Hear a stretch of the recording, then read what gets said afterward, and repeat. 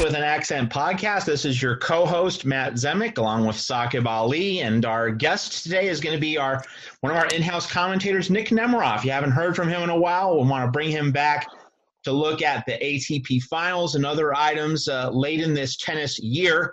I'm reticent to call it a tennis season, but it is a tennis year for sure. We can't debate that one.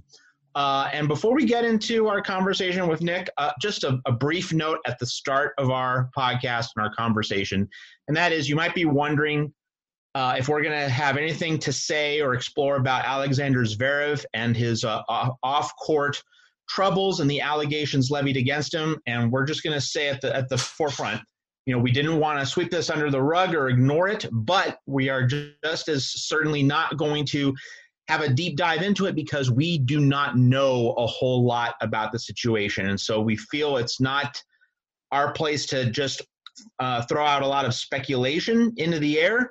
That doesn't really serve anyone's best interest. So it's just our way of acknowledging, yes, there is a situation. Yes, it's concerning. Yes, it's troubling.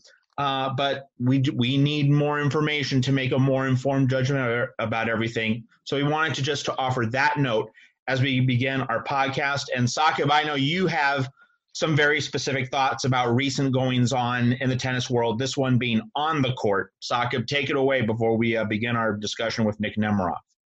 Sure, I think it's just in my wheelhouse because, how I'm fond of, or my recollection, especially from tennis, men's tennis in the 90s. And I think it was it's a very fun stat that I want to share with the listeners here. So Novak Djokovic, who hadn't played Vienna in a very long time, came to Vienna, to solidify his sixth year and number one ranking, which he will be finishing the year, but he chose Vienna over Paris. And it's funny, like the man who he equaled, Pete Sampras, also had a fun stop in Vienna, not planned, in 98. So 22 years later, Vienna is in the puzzle for the year-end championships. So just a throwback. Sampras wasn't having his best year, but he was determined to finish the year as number one. Pat Rafter and Marcelo Rios were breathing down his neck, and he loses early in Basel. And then all the wild cards are taken in Vienna. So Boris Becker, who's semi-retired, was only playing tour events, not majors. Sampras makes a call to him and say, hey, I need this wild card. I know you are not playing for the rankings anymore. Will you let me in? And Becker, being the nice guy, and say, well, sure, you deserve it more. And Sampras goes and wins Vienna, and then we all know he finished the year as sixth year in a row as number one. And he said something later that he would give Becker an apartment or something. That was a joke. But I just wanted to share this because that's a special memory for me back then. And even though Novak did not win in Vienna, but I think the Vienna connection was special. That Vienna was being such a special spot for both men in their quest to finish the year-end number one. So that was my 1 minute of ATP history from the 90s. And we'll switch the conversation to World Tour Finals, but I know, Nick, you've been meaning to talk about the Roland Garros final that was played a few weeks ago between the top two candidates who will also be in London. And unpack it the way you figure is relevant to the ATP Tour Finals if the two men were to square off, or how that match was won tactically by Rafa. The floor is yours. Well, thank you for having me on again. I appreciate it. Excited to be back on. So one of the most interesting things from that French Open final, in my opinion, was how aggressive Nadal was playing and how much offensive initiative he took in the match. And after the match, I thought to myself, well, if he continues to play with this type of mindset, with this type of aggression, it should suit him well on other surfaces. Obviously, on clay, he's less inclined to be as aggressive as he would be on a hard court or a grass court. And that has definitely been, the way it's been in the past. And what we saw in Paris was, against Zverev, that Nadal was not as aggressive, obviously, as he was in the French Open final. And in the past, he's never won the World Tour Finals. And I think the level of aggression that he showed against Djokovic in the final is something that, would suit him well on other surfaces. And I would love to see him apply that in the World Tour Finals, especially if he plays someone like Djokovic. when Nadal is aggressive, I think that's the best version of himself, despite the fact that he can do so many other things well. On clay, it's all about the topspin and the defense. But I think if he adds that offense on clay, he's just unstoppable. But I do think he needs to add it on other surfaces because he can't rely on that defense and his topspin as much, and especially on an indoor hard court where the ball typically is bouncing a little bit lower. It's tougher for him to get the ball out of his opponent's strike zone. So he's got to use more of the forehand down the line. He's got to run around and play inside-out forehands more often as opposed to just relying on breaking down his opponent with the heavy cross-court topspin forehand. So I'd look for him to be more aggressive in the World Tour Finals. I'd love to see that with him. And I think one thing he was great with in the match against Djokovic was that backhand cross-court, stepping in and cracking that down the cross-court, sharply angled. Love to see him do that in the World Tour Finals. I think that would really suit him well and maybe allow him to get his first ever title there. So I think, that's a match. If it does happen, and maybe we can bring you back to see if, that game plan will be effective. But like you said, it's a slightly different code, and Novak has dominated this tournament. And it's a surprising stat that he hasn't won here since 2015 when he beat Federer in the final. So on that note, Matt, you want to start with the 8 guys here. Is there, actually Nick, is there any surprise entry here? And then I'm sure Matt has a lot of follow-up questions on each player. But is there any surprise entry according to you, Nick, at the field this year? Diego Schwartzman being the last confirmation. If you surprised in the sense of if you had asked me before 2020 started, would one of these players before COVID, yeah. Right? Exactly. Schwartzman and Rublev, I would not have picked to make the World Tour Finals. But it's funny if you look at the rest of the top 16. Federer would obviously probably be in there if he was healthy. But these two guys are probably the two best players right now. Even non-COVID notwithstanding, looking at, Berrettini, Monfils, Raonic, Shapovalov, Bautista Agut, Goffin, and Carreno Busta. Rublev and Schwartzman are definitely the two best players outside of those other top 6. And it's great to see two guys like that in there, especially Rublev, who has won 5 tournaments this year. It's great to see someone like him in there. And both guys are super fun. I feel like they're two guys who a lot of fans really like. They're really fun players to watch. Rublev with his super intense forehand. He throws everything into every shot. Really haven't seen a forehand quite like that in a while. Del Potro is definitely close, but I think his power is more easily produced. And Schwartzman at his height, I'm 5'6". So Schwartzman is someone who I admire and someone who inspires me as a tennis player on a personal level. So to see these two guys at the World Tour Finals is going to be awesome. I think Rublev has better chances of doing well on an indoor hard court, but it should be super fun to watch. Okay, Nick. So, we do this every year before the ATP Finals. We also do it before the WTA Finals. Obviously that's not happening this year, but, before this 8-player tournament, we always play around with possible matchups. And as we record this podcast, the draw hasn't been announced, but we know that, 1 or 2 is going to be in one half, and then 3 or 4, 5 or 6, 7 or 8. So I'm sure you've played around at least a little bit, Nick, with possible matchups. Is there a lineup you'd like to see in the two groups that would bring out, more of the matches you're interested in seeing in London? Yeah, it's a great question.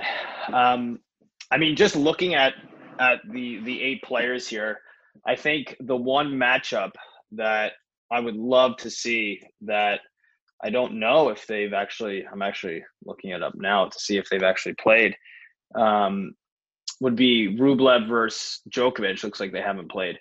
Rublev versus Djokovic, just to see, how Rublev would approach that match, because, he definitely wants to take the offensive initiative and really go after his forehand. But against Novak, it's so easy to be drawn into errors you customarily wouldn't be making. So I think that would be a super fun match to watch. Another one that I would love to watch would be Medvedev versus Schwartzman. I think that could be a match where you get a lot of super long rallies. I think of the 8 players here, they're probably the two most probably the most defensive minded, in the sense that they're gonna run down a lot of balls. I mean, Nadal is probably there too, but I think that would be a super fun matchup to watch. And then Tsitsipas and Medvedev, I think, always have, they have their past incidents. Seeing them play again would be super fun. I think they're really good clashing styles, considering Tsitsipas can move forward. Medvedev's playing a much more defensive style. He's going to run everything down. So I would be curious to see how that would play out as well. And then, of course, seeing the top 3, Djokovic, Nadal, and Thiem, you're probably, at some point you're going to get some variation of those 3 playing. And I think this year, those are the 3 best players in the world by far. So seeing those guys play is still exciting. Yeah, Nick, let me jump in, and then I'll turn it over to Saqib for his next round of questions. But I just have to follow up there. Having mentioned Nadal, Djokovic, Thiem, 3 best in the world. So if you had to choose, Nick, where would you rather have Thiem fall in terms of being in Djokovic's group or Nadal's group? In other words, we get a guaranteed team match against one of the top 2. A possible semi with the other on the coming weekend of the ATP Finals. But in round robin play, we'd get a guaranteed match if team is in one of the 2 groups. So which would you want to see more, Team Djokovic or Team Nadal? I would certainly want to see Team Djokovic more. Definitely. I mean, given Nadal's history at the World Tour Finals, I think his record actually in the World Tour Finals lifetime is, off the top of my head, the last time I looked at it, is 18-14.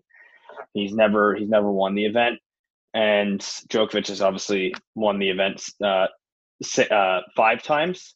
And Thiem and Djokovic played that outstanding match of the World Tour Finals last year. I really think this has proven to be a very difficult tournament for Nadal. It's at the end of the year. It's on a surface he doesn't prefer. He usually really struggles at this tournament. So I definitely would rather see Team Djokovic. Do you feel the same way?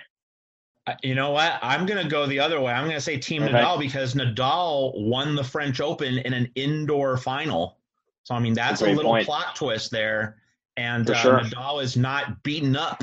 He's not physically worn down at the end of a year, which is usually why he doesn't do well at this event. I mean, the indoor element, yes, that's a component, but Nadal is usually physically roasted at this time of year, and this year, of course, he's not. So that's different, and so that makes Team Nadal interesting for me. Saqib, what do you have for Nick?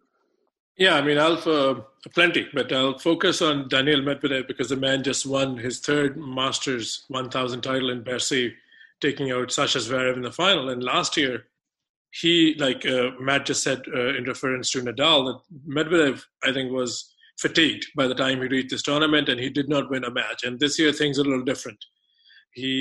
After clay, I think he lost in St. Petersburg to Riley Opelka, then lost to Kevin Anderson, Vienna, and then he wins the tournament in Bercy. So, Nick, what do you make of his surge in Bercy? And there is a thing called momentum in tennis. How do you fancy the Russian here in his second outing at the Tour Finals? Of course, he would like to get on the board first because nobody wants to go 0-3 in this elite company. But and of course, we don't have the draw. But like the matchups that Matt had mentioned, and break down his chances. What do you see of his form, and who would you like to see him go against in this tournament? Well, I think he's talented enough to beat anyone on any day. I'm a big fan of his game. He can play offense. He can play defense. He has a very unique return positioning, standing so far back behind the baseline. He hits with few RPMs. Meaning he doesn't hit with a ton of topspin. I saw the other day that one of the only players who actually hits less than him is De Minaur, and Medvedev is able to get to the net. He is super athletic and moves super well for his height, and he can really go big off both serves, which I think we saw a lot of last year, especially in that one Cincinnati match against Djokovic where he was really going for huge second serves.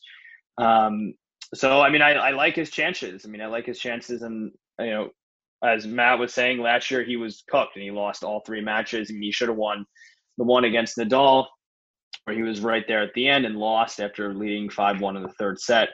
But yeah, I love watching his game. I love seeing him, again, as I said, I'd love to see him play Tsitsipas, but I'd also like to see him, I'd like to see him play team again, just to see what he might do differently from the US Open match, where I felt like he really let team played a great match, but I really think he let team take the initiative way too early and way too often. And I don't think he used enough of his own offensive firepower, which is certainly there. And I always like to watch him play Djokovic just to see if he's how much he's going to throw in that down the middle stuff that Gilles Simon threw against Djokovic in the Australian Open a few years ago, where that match where Djokovic made 100 unforced errors, but still won in 5 sets. So I'd like to see Medvedev Djokovic as well. That'd be super fun. And, I'm sure the 2 Russians wouldn't mind playing each other either, like they did in the US Open. Yeah, exactly. I think that's a match I would also be glued to on the TV set to see Rublev, Medvedev. But yeah, I think you make some excellent points with his matchup against the top 2. So the other guy, who won here last year is Stefanos Tsitsipas. So he's a guy who seemed like, he played a great 4th set against Novak Djokovic in Roland Garros, and then had physical problem. He was cramping, and then since then I think he's carried a niggle. So is he someone, a lot of people have a lot of high hopes of him, the way he plays, and is he someone on your radar in this tournament to repeat? I know it's a big ask because they're still very young, early days for Tsitsipas. But do you think his post-COVID season has inspired confidence in your abilities as a tennis analyst? Can he go all the way in this elite field one more time? Again, we don't know the draw, but just looking at the potential matchups. I would guess no, based off what we've seen from him since that post-French Open match. He's only played 2 tournaments, but he's lost early in both. He lost to Dimitrov in Vienna and Humbert in Paris. And, it's tough right now in this type of year to really go off anything else other than recent form. That's really all we really have right now. So, and to repeat at an event like this, where it's the top 8 players in the world, it's so difficult. And I really think we haven't gotten into it yet, but I really think, I think Djokovic is going to be really hungry for this one. So I think anyone stopping Djokovic in this event is going to be tough. But hey, these are the best 8 players in the world right now. Any of them can win on any given day. But if I was guessing, I would say Tsitsipas is not going to repeat.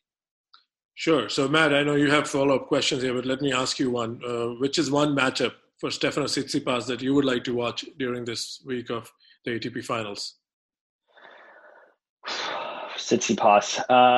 It's a really good question. I mean, Medvedev would be the number 1, but if not Medvedev, I think Team Tsitsipas, given that was the final last year, and given the one-handed backhand rallies that these 2 have exhibited in the past that have been so fun to watch, and they are the only 2 one-handers this year. Now that Federer is out, I would say Team Tsitsipas would be a super fun one to watch, and I'm sure they would love to play each other again after last year's final. Okay, Nick. So, this has been an unprecedented, one-of-a-kind year, and one of the defining elements of this year, Nick, is that the players had 5-6 months off, 5-6 months in which they didn't know exactly when they were going to be returning, but they had a lot of downtime. They were able to spend time with their families. They were able to spend time alone. And it was up to them. They had a choice of how they wanted to use all that downtime, training, technique. And we certainly saw, for example, on the women's side, Iga Swiatek obviously beefed up her game. to the point that she was able to demolish everyone at Roland Garros. As we look at this field of 8, what do you see in terms of what any of the players? You can make an overview. You can look at one player. You can do what you want with this question. But what have you seen in terms of how any of the players at the ATP Finals did something during the hiatus, the pandemic hiatus, to change their game, to change their approach, and what it might mean for this upcoming tournament in London? Do you mind if I give an answer on something that someone should have changed but did not? Of course. Go anywhere you want. So I think the most obvious thing is Zverev's serve. I mean, we've known for a long time that his serve has been a liability, particularly second serve. He can blast. The question is why can he blast first serves, and he can't blast second serves, or he's just inconsistent with the second serve. And if you look at the way that he serves, he actually, when most players serve, there's going to be the tossing arm is going to lead the motion. So if you were to watch Federer serve, you see his tossing arm go up, and then the racket is following slightly behind. If you watch Zverev, that separation is massive, and it causes a lack of rhythm in the serve, and it causes him to have a slight pause in the motion. And clearly, this has not changed. He also has a pretty high toss as a result of the fact that he's stopping his racket in the beginning. This is getting pretty technical. It would be easier to explain over video, but the point is, Zverev's service technique should have changed. I've said for years, and another player who was in the World Tour Finals in past years, Nishikori, another one who, over this pandemic, his service technique should have changed. It really should have. I mean, to me, there's really no reason why it shouldn't have, or at least something should look different. I mean, you have to see that it's just a glaring weakness, and maybe it's just something that they're comfortable with and they don't want to change, and it's just easy for me as a coach to say, look, this is pretty clear, but it's probably much tougher from their end. But I would say that Zverev serve, and we saw it in that U.S. Open final. One of the most stunning parts of the U.S. Open to me was when Zverev was down match point in the 5th set tiebreaker to Thiem, and he had a second serve, and Thiem was standing like 5 feet behind the baseline, and Zverev had just thrown in double fault after double fault, and Thiem was still standing so far behind the baseline against a guy who was clearly feeling pressure on a shot that has been proven to be inconsistent. And Zverev ended up winning the point. And to me, that was just a sign of how nervous both of those guys were. But the number one shot that should have been changed that wasn't would be the Zverev serve. Anything you're looking at tactically in the upcoming ATP Finals in terms of, this is going to be the last event before, the 2021 Australian Open.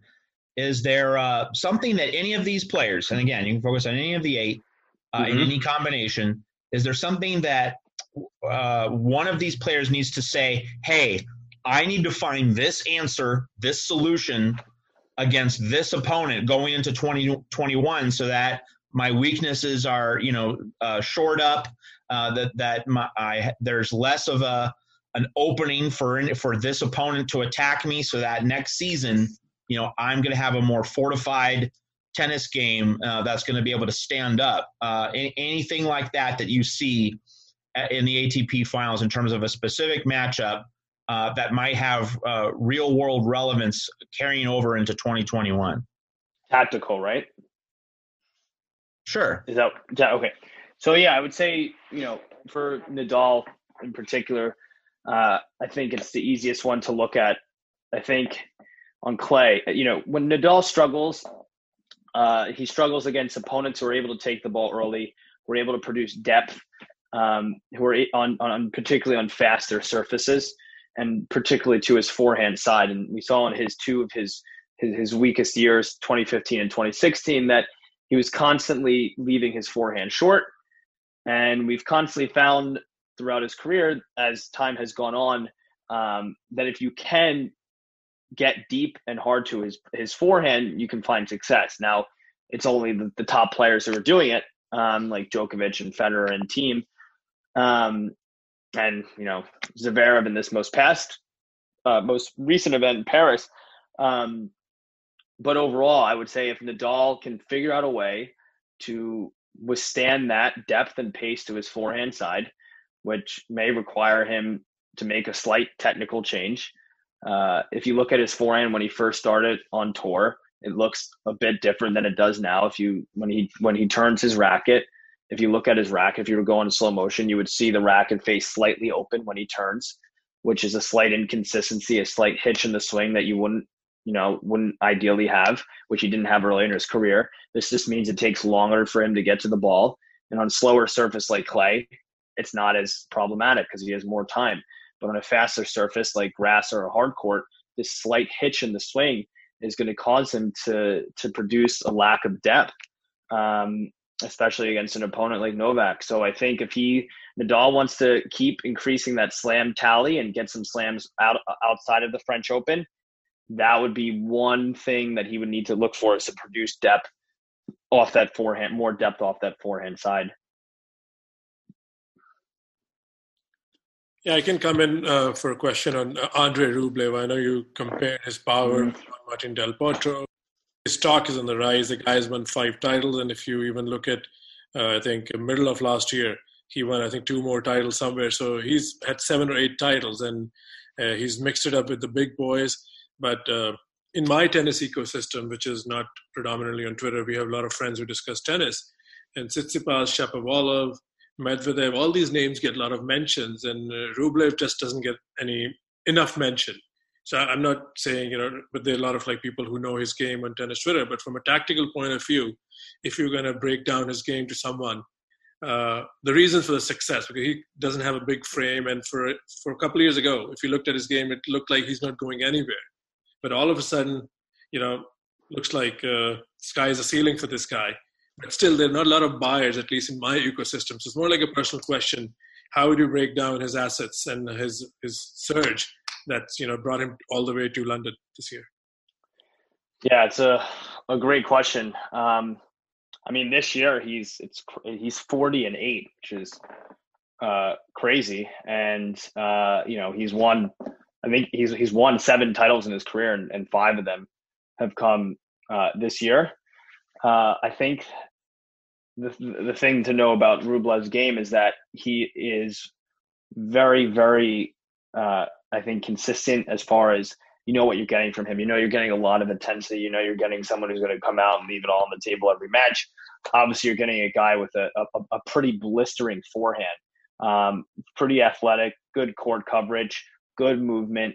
I think the question is, does he have enough outside of that forehand to contend with the top players? In his career, he's 8-15 versus the top 10. He's 3-3 this year. So while he's won, almost over 80% of his matches, he's just 3-3 versus the top 10 this year. So I think moving forward, that's the big question for him. You saw him get to that. He got to that semifinal match with, quarterfinal match with Medvedev at the U.S. Open, and he lost in straight sets. And I think that if you're someone in Rublev's camp, or you had stock in Rublev, I think that is the question for him. I think the other thing to consider with someone like Rublev is how much he's really putting into destroying all of these forehands. Is it sustainable? Just as we maybe wondered earlier in Del Potro's career, is what he was doing off the forehand side sustainable? And let me just intervene there. So I think read somewhere on Twitter comparisons were being made to Agassi and Davydenko. So do you see these valid comparisons that he's taking it on the rise, and just it's like a ball machine basically, it keeps coming back with fierce velocity? Do you see those comparisons as valid? No, not really. He takes it early. He definitely takes it early, but Davydenko in particular he was on another level as far as how early he took it. He's way closer to the baseline on a typical basis than Rublev is, and Rublev, he has a solid backhand, but Agassi is probably the best as far as from a technical perspective, probably the best two-handed backhand. Djokovic is up there too, but Agassi is right there as far as like the best two-handed backhand technique of all time. So, I would not put Rublev in either of their categories. But I mean, what he does with his forehand is a bit different. I mean, he goes after it more than like pretty much anyone. But he definitely isn't taking it as early as either of those two guys. Okay, I'll let you take a breather. So this is a question for you, Matt. I know we're going a little against the grain, but, we do these things sometime when you come back to the show. So I know you talked about the season fatigue. Rublev is one guy who's played a lot of matches, even in this, this weird, cut short, unprecedented season. Do you think that's going to be a factor when he takes on this field? Because a lot of times this field does to people, because it's the top 8. So what are your expectations for Rublev, Matt? What is a good week for him? Can he go all the way? I'm going to say something that I've said a lot in women's tennis over the past year, and that is that I don't have a clue what's going to happen in London. And, it might that answer might be getting boring because of how repetitive it is, but, it's just a different circumstance. It's not the kind of context that we're used to having. And so there's no set template. And I would say that if, I had to say anything about Rublev, it's that the very fact that we haven't really had a tennis season so much as a collection of scattered events, that certainly gives Rublev a chance, because it's not as though he's been playing for 10 months. It's not as though he's been doing the long-term heavy lifting, and he didn't go to the semis of either of the two major tournaments. So, while he's played a lot of matches in a relatively compressed period, he hasn't broken his body down at the major tournaments to that extent. I mean, he did some heavy lifting at the U.S. Open for sure. I don't think that I think his body will be up to it, because this year has been more of a, if not a sprint, it's been more like a middle distance race than a marathon. So I think that favors him. I would now like to ask Nick. I did have a Rublev question for Nick, and that is that at the U.S. Open, Rublev came back from 2-1 set deficits a few times, and he also had a run of where when opponents served for sets against Rublev, he broke them like 7 out of 8 instances in which an opponent was serving for a set. I mean, that's crazy. Nick, what is Rublev doing on his return, or what is he finding in his return game that's enabling him to break serve in so many clutch situations when he's on the verge of losing sets? Yeah, well, I think that's a great question, and I did not know that he was that effective in those types of situations, which is incredibly impressive. I think when you watch him play, my guess as to why this would be the case with him would be that again, he's just so willing to stick to his guns. He's going to go after the forehand. He's going to pretty much approach all of these return games in the same manner. He's going to really put the pressure on his opponent. He's going to ask his opponents the tough questions. I think there's also a sense with his opponents that, they're not going to get out of these sets easy, that it's going to require a lot to get through. He's just not going to give things up like some other players might in those situations. So I think it might be a mental thing as far as Rublev is concerned, as to why he's doing so well in these types of situations. I mean, the guy really is a great fighter, and he's a good example of how to conduct yourself on the court as far as, giving full intensity every single point. I think there's a lot to be said for that, especially near the end of the set, where the set has transpired, and you might be feeling a little fatigued from a physical or mental or both perspective. So it'll be interesting to see how that translates against the best players in the world who do not get broken as often. All right, Nick, and let me ask this question. This is not a Rublev question, but I'm interested in getting your thoughts on Dominic Thiem or really any of the non-Nadal, non-Djokovic players in London, and that is that, if someone other than Nadal and Djokovic wins these ATP finals, if which player would be poised to have the biggest breakout in 2021 by winning the ATP finals? And just as kind of a background, Tsitsipas won it last year, and it didn't lead to a sensational breakout season. And I mean, Thiem in 2020 very clearly established himself as the best non-Big Three player, partly by winning the U.S. Open, partly by beating Rafa at the Australian and pushing Djokovic 5 in Melbourne. But he didn't win the ATP finals. So, it's a hard question to get a grasp on. But from this vantage point, which non-Big Three player could gain the most potentially by winning the ATP finals? That is a great question, a really difficult question. I think just if you look at the last, winners since 2016, Murray in 2016 didn't have a great 2017. Dimitrov won in 2017, didn't follow it up in 2018. And then really the same with Zverev and Tsitsipas the last 2 years. You'd expect bigger things from them having won the World Tour finals. So I would say I think the most obvious choice, because, Zverev has won it, Tsitsipas has won it, Thiem has won a slam now. Nadal and Djokovic obviously have won what they've won. So I would have to say I think the obvious choice would be Medvedev, given that, at the end of last year after the U.S. Open, in my eyes, it's like, all right, this is the guy who's going to win the first. He's going to be the one who's going to slow down the Big Three eventually. And time, it's still, time. There's still time to see who's going to do that. But I would say that Medvedev definitely has the most to gain.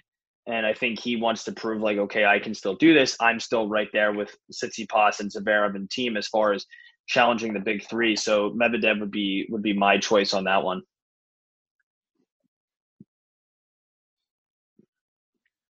Okay, so I mean that's again, you can't go wrong with a choice. And I think just adding to Matt's question, I'll stick with Dominic Thiem.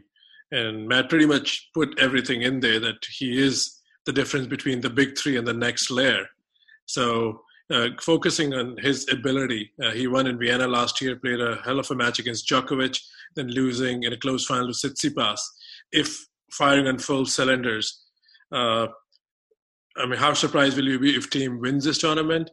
And secondly, what does this do to his overall, credential in your view? I mean, is he approaching Big Four status? I know it's it's only one slam, but if he only takes stock of last 20 to 18 months, he's right up there. He's played 2 major finals. He's won Indian Wells, and he's always a threat on clay. And we're still waiting for his first Masters 1000 clay. But overall, Thiem, the player, if you just take stock of the last 20 months, is that a fair assessment? I know I can get trouble on Twitter by calling him Big Four, but if you just take recent events into reckoning and break it down. Yeah, I mean, for some listening know that I may know that I've started a little account on Twitter with the Big Three. And, I would say, in the last year or so, like the Big Three has been Djokovic, Nadal, and Thiem. There's really little question about that. Though I would be pretty surprised if Thiem wins this event, just given, again, recent form. I mean, at Roland Garros, he looked absolutely gassed in that 5th set against Schwartzman. And that was obviously a brutal match. The first 4 sets, 3 of the sets were tiebreakers. One was 7-5. It wasn't like these guys were serving and volleying and ending points quickly. And he also played a guy in that 4th round, Gaston, the young French player, who was just drop shotting him left and right. I think he drop shotted over 50 times. So Thiem clearly was put through he was put through the ropes physically. And then, he played Vienna and he lost to Rublev. Fatigue. I think Matt made a great point earlier about how the season is shorter. So someone like Nadal may have better chance in London. But the thing about Thiem is that, I don't know, did Thiem really take a break? I mean, it seemed like he played more tennis during the quarantine than he might have played otherwise. He never stops, and this is what he's done throughout his career. So I think of all the players, Thiem is definitely the most likely to struggle from a physical perspective in London, given what he did during quarantine, during the world's quarantine, so to speak. It'll be interesting to see what he does here. And I think win or lose, I really don't think it makes a huge difference for him moving forward. I think he's confident where he stands. I think he's comfortable with his outlook moving forward. Sure. Let's bring in Sasha Zverev. Of course, let's stick to his tennis. And even for his tennis, there are a lot of commentators on Twitter and a lot of advice. He's partnered with David Ferrer right after or during the COVID. And then he's had quite a stellar, I think, season since tennis reopened. He loses to Andy Murray, and then he's played all finals except one, I think, tournament, which is Roland Garros, where he loses to Yannick Sinner. So tactically, are there any things that you were able to see what Ferrer has brought to Zverev's game? Because I see a lot of resolve. He's won a lot of ugly matches, which has become a feature. The grind, the fight, even the throwing of occasional racket, Zverev is there for the long run. He's in there. But have you seen anything tactically that Zverev wasn't doing? And of course, you already discussed the serve, but overall game-wise, do you see any improvements? Can you pinpoint any? I mean, it definitely seems like in this year that he's doing better in closer matches. Which, if you're being coached and consulted, and you're consulting with David Ferrer, a mental giant of the sport for sure, then that would seem to be a likely, outcome. At the same time, I honestly can't say that I've seen too much different in his game from a tactical perspective. And I think, again, for him, and I don't want to beat a dead horse, but I think it really just his game really hinges on the second serve. He's, pretty capable offensively and defensively. And like Medvedev for his height, I think they're both 6'6". He's great. He's a really good mover. But I think the whole thing for him throughout these last couple of years has been mental, especially when he gets into slams. And we saw it in the fifth set of that U.S. Open. I mean, that was just it was a dramatic match from the standpoint of how it played out. But from a pure tennis perspective, it was not it wasn't his finest tennis, and there was definitely a lot of what people would call choking involved. So he's not a natural at the net, but do you see him being more comfortable at the net? Because he did a lot that in that U.S. Open run. He approached the net a lot. No, I definitely think that. Yeah, I definitely think. Now that I think about it, maybe he did play more at the net. I remember in the fifth set, he was moving forward a lot, which I thought was a smart strategy because the team was clearly superior from the baseline. And I think, when you're 6'6", you have to go to the net. Like, you just have to. I think there's just the whole idea these days, it's modern tennis, you can't go to the net, which, if you're doing it correctly and you're doing it in a balanced and measured way, Zverev showed that you can. All right, Nick, let's talk about Diego Schwartzman. He played some memorable matches in this brief, abbreviated tennis year. And more specifically, he played those memorable matches against Nadal and Djokovic in Rome, and then Nadal specifically at Roland Garros. So he's been battle tested against the very best. If he plays either one of them in London, what is the extra ingredient he has to bring to the table if he's going to pull off a surprise and perhaps make his way through to the semis? What can Diego do to add to his toolbox to give himself an extra edge on players who, he played Nadal, he beat Nadal in Rome, and he played Djokovic competitively in Rome, but that was, of course, on clay. So what can he do to change the equation on hard court? Great question. I think the first thing is, just from a mental standpoint, he's the last player to qualify. He's also the shortest player in the event. I think, he's got to go in believing that he belongs with the rest of the group. You always hear Brad Gilbert talk about, in matches where you're playing the big three, the opponent was already down 3-0 coming out of the locker room, meaning that from a mental standpoint, they were already, telling themselves that they have an uphill battle to climb, and because of that, they get nervous and they lose the first couple of games. I don't think that will happen with Schwartzman. I think he'll be primed and ready, but it is important for him to tell himself that he does belong and that he's earned his spot in this event, which he rightly has. I think, he's someone who, as I was mentioning earlier, he's going to run down and he's going to get to a lot of balls, but he also does have that potential to take the ball early and play offense. It should be said for sure. And you're playing on an indoor hard court, you can't, against this group of players like Tsitsipas and Zverev and Thiem and Rublev, who are all going to be aggressive. You can't just rely on that. You've got to bring your own aggression to the table. I think one area where he's going to struggle relative to other players, like someone like a Medvedev who can really blast the first serve, he's going to get a lot more free points.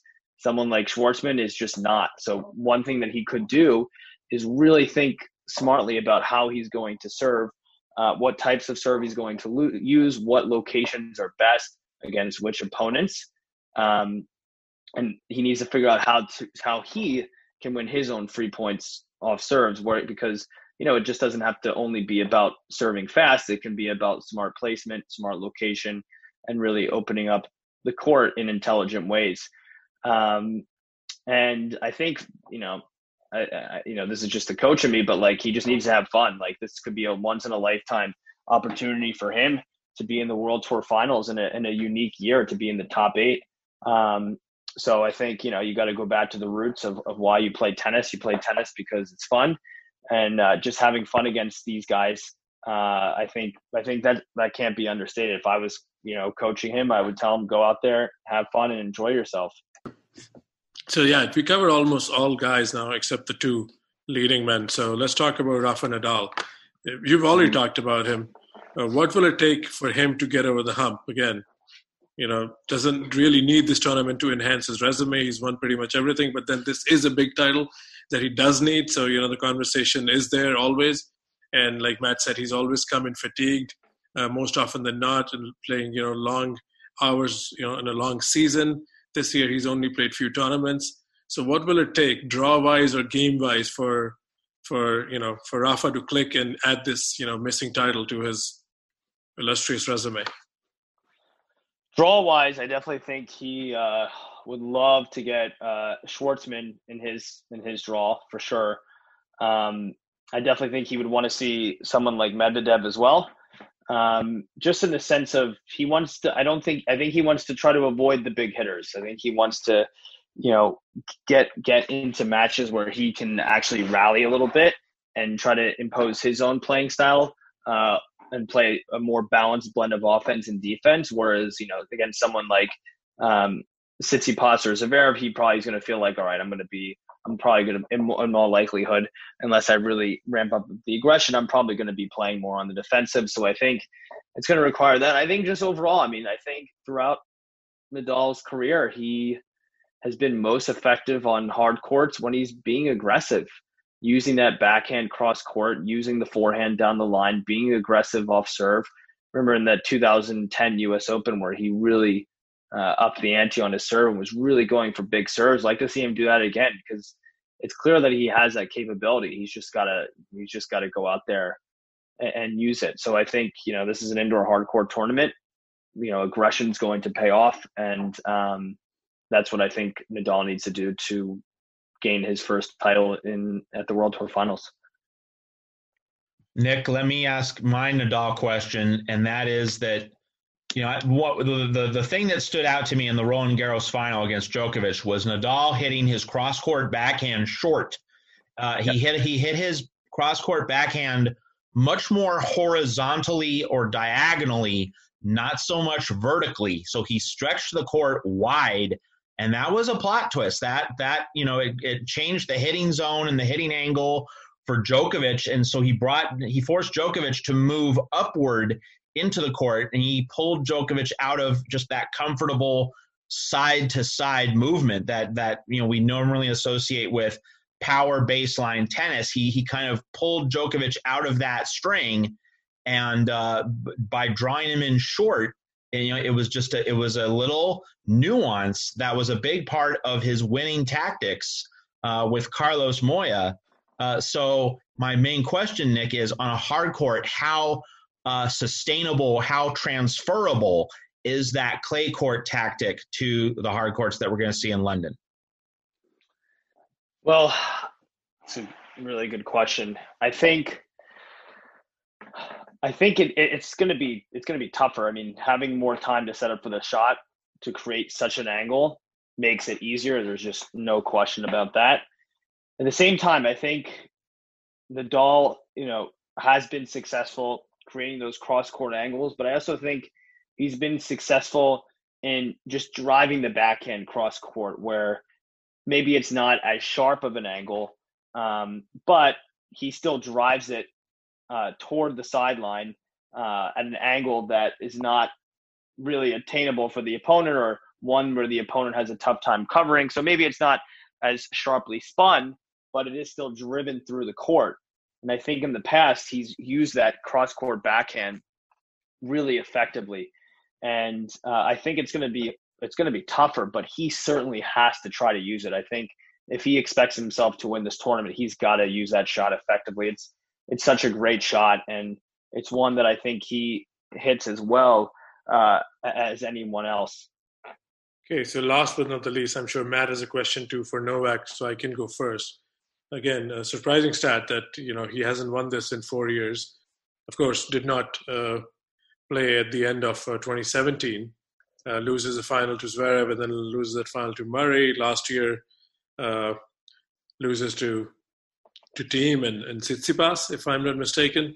So, and again, I'm going to steal Matt's line when he was talking about US Open. He said anything but a Djokovic win would be a surprise because this is that kind of year. So he lost the French final, did not have, much, energy to display. I think, he had personal reasons because of someone's death, and then he felt fatigued in Vienna. We can always take that loss against Sonego out. He's clearly the man to beat, in my view, because he has to set that record straight that he hasn't won here in more than 4 years. So what is it going to take for a non-Djokovic win? I mean, do you also see him as an overwhelming favorite? And unpack it the way you want, how Novak Djokovic comes in this week. Yeah, I do see him as the clear favorite. I think he's going to be inspired not having won either of the slams this year.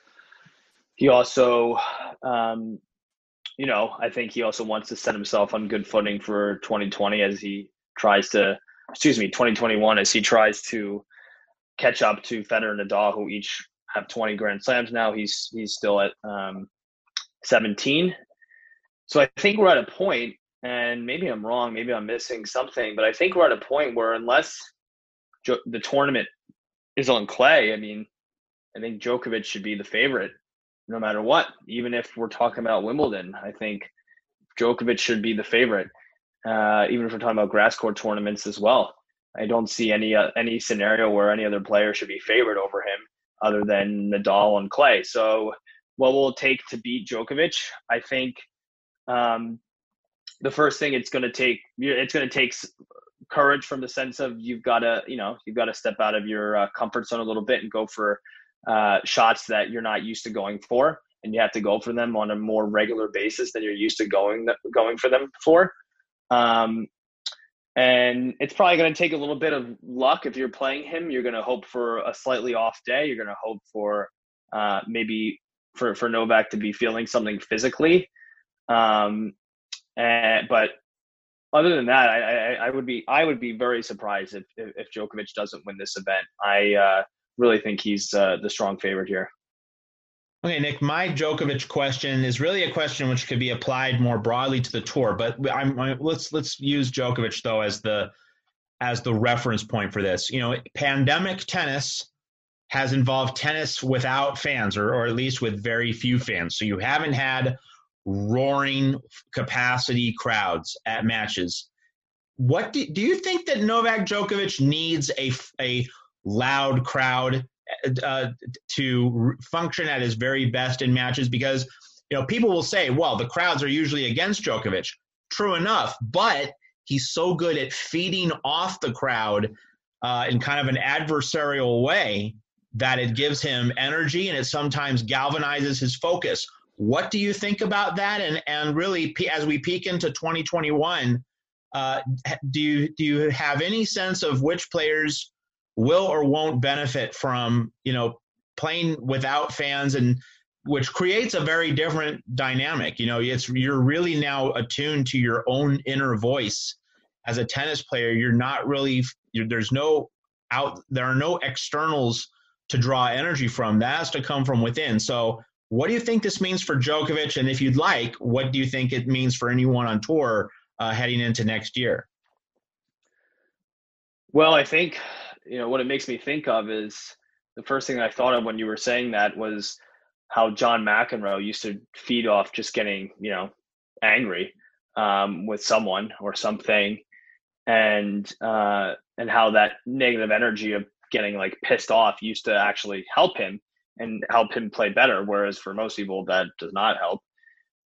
So yeah, if you look at that U.S. Open final from 2015, where Djokovic really, really had the crowd against him in New York against Federer, and he responded to it very, very well, and he won the match in 4 sets.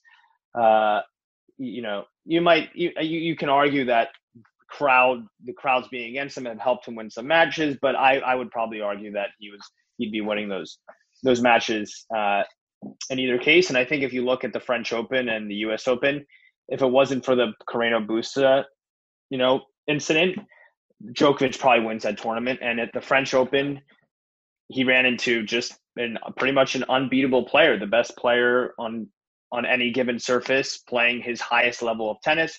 So there really wasn't much else differently that he could have done there. As far as players in the future feeding off the crowd, I honestly don't think that overall, I really don't think it makes that big of a difference. I think the one area where it will help players is, let's say you have someone who's ranked like 50th in the world playing a Federer, Nadal, or Djokovic in the first round or second round of a Grand Slam. I think the pressure that they feel is going to be significantly reduced since they don't have all those people watching them. So I think that's one area where it could help. And maybe for someone like a Rublev playing a Djokovic in the quarterfinal, maybe that, and where he might feel a lot of pressure, maybe not having fans there will help. But it could go the other way as well. Remains to be seen. It's an interesting thing to consider, something that I'm not really sure I know the answer to at all. Well, I could ask Nick one last question. And for any of the 8 players, Nick, what is something that a tangible goal or an advancement in terms of tactical understanding in a matchup, a match victory, or just some part of their game that can use a little bit of tweaking? What's something that any of these players need to take out of the ATP Finals heading into 2021? Something that you can really gain a certain benefit from this tournament and use that as a stepping stone for the coming season. Yeah. Oh man, there's definitely. You don't have to. Any one of the 8 doesn't have. We're not talking all 8. We're not talking 6 or 4. Just one. Sure. Yeah, I'm just trying to pick what I think would be the best one. I'll give you the 2 that I think are the 2 biggest. I would say number 1 would be, I want to see if Nadal is going to be more aggressive. I really think in my head that's the biggest question going into this tournament.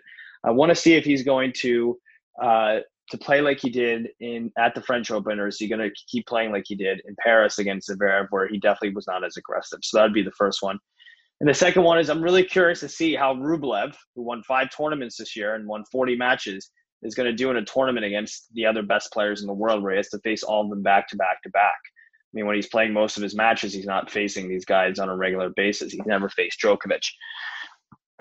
So seeing how his game holds up under this kind of scrutiny and this kind of pressure against the best players in the world, I'm really curious to see how he plays. I'm wondering if he's going to really try to ramp up his aggression, if he's going to really go bigger on his serve, how he's going to approach these matches. Is he going to look to play with some more controlled aggression? I'll be curious to see what his approach is in these matches, and I'd love to see him play Djokovic just to see how he handles that from a tactical perspective. before we part, I would just make it fun. What is the best match you guys have seen at the World Tour Finals? I can go first. I'm an old-time classic guy, so I think Sampras Becker 96. I think that has to be one of the best five-setters, even including many slam matches, because that was indoors, and Becker just gets broken in the penultimate game of the match, where Sampras wasn't even coming close to breaking him. I think I think that match has been showcased many times by the Tennis TV network as well. So, Matt, do you want to add a memory before we wrap the show? I'd say the Nadal-Murray semifinal a few years ago. I forget which year, but that was a pretty crazy match. 2010, yeah. Yeah, the one that I remember, hold on, I'm just going to look it up really quickly. Yeah, okay, so that was in 2016. The semifinal, I was going to go with the one Matt just said, actually, but my second choice was going to be the Murray-Raonic semifinal from 2016. That was the last two sets were 7-6, and the match was like, I forget, maybe it was like 4 hours long, but it was pretty insane. So that was one that comes to mind as the best match I've seen at the World Tour Finals. But that's a really good question. I mean, I'm sure you guys remember the one year, I think it was 2014, where there was like no good matches. Like the whole week, everything was straight sets, which is obviously very ironic given that you have the best players in the world. Till you got Federer-Wawrinka in the semis. Right, yes. And then you had that one. All right, so on that note, I think Saqib, Matt, and Nick, thank you everyone for listening, and we'll be back with another episode to wrap up the ATP Finals. And it's bye for now.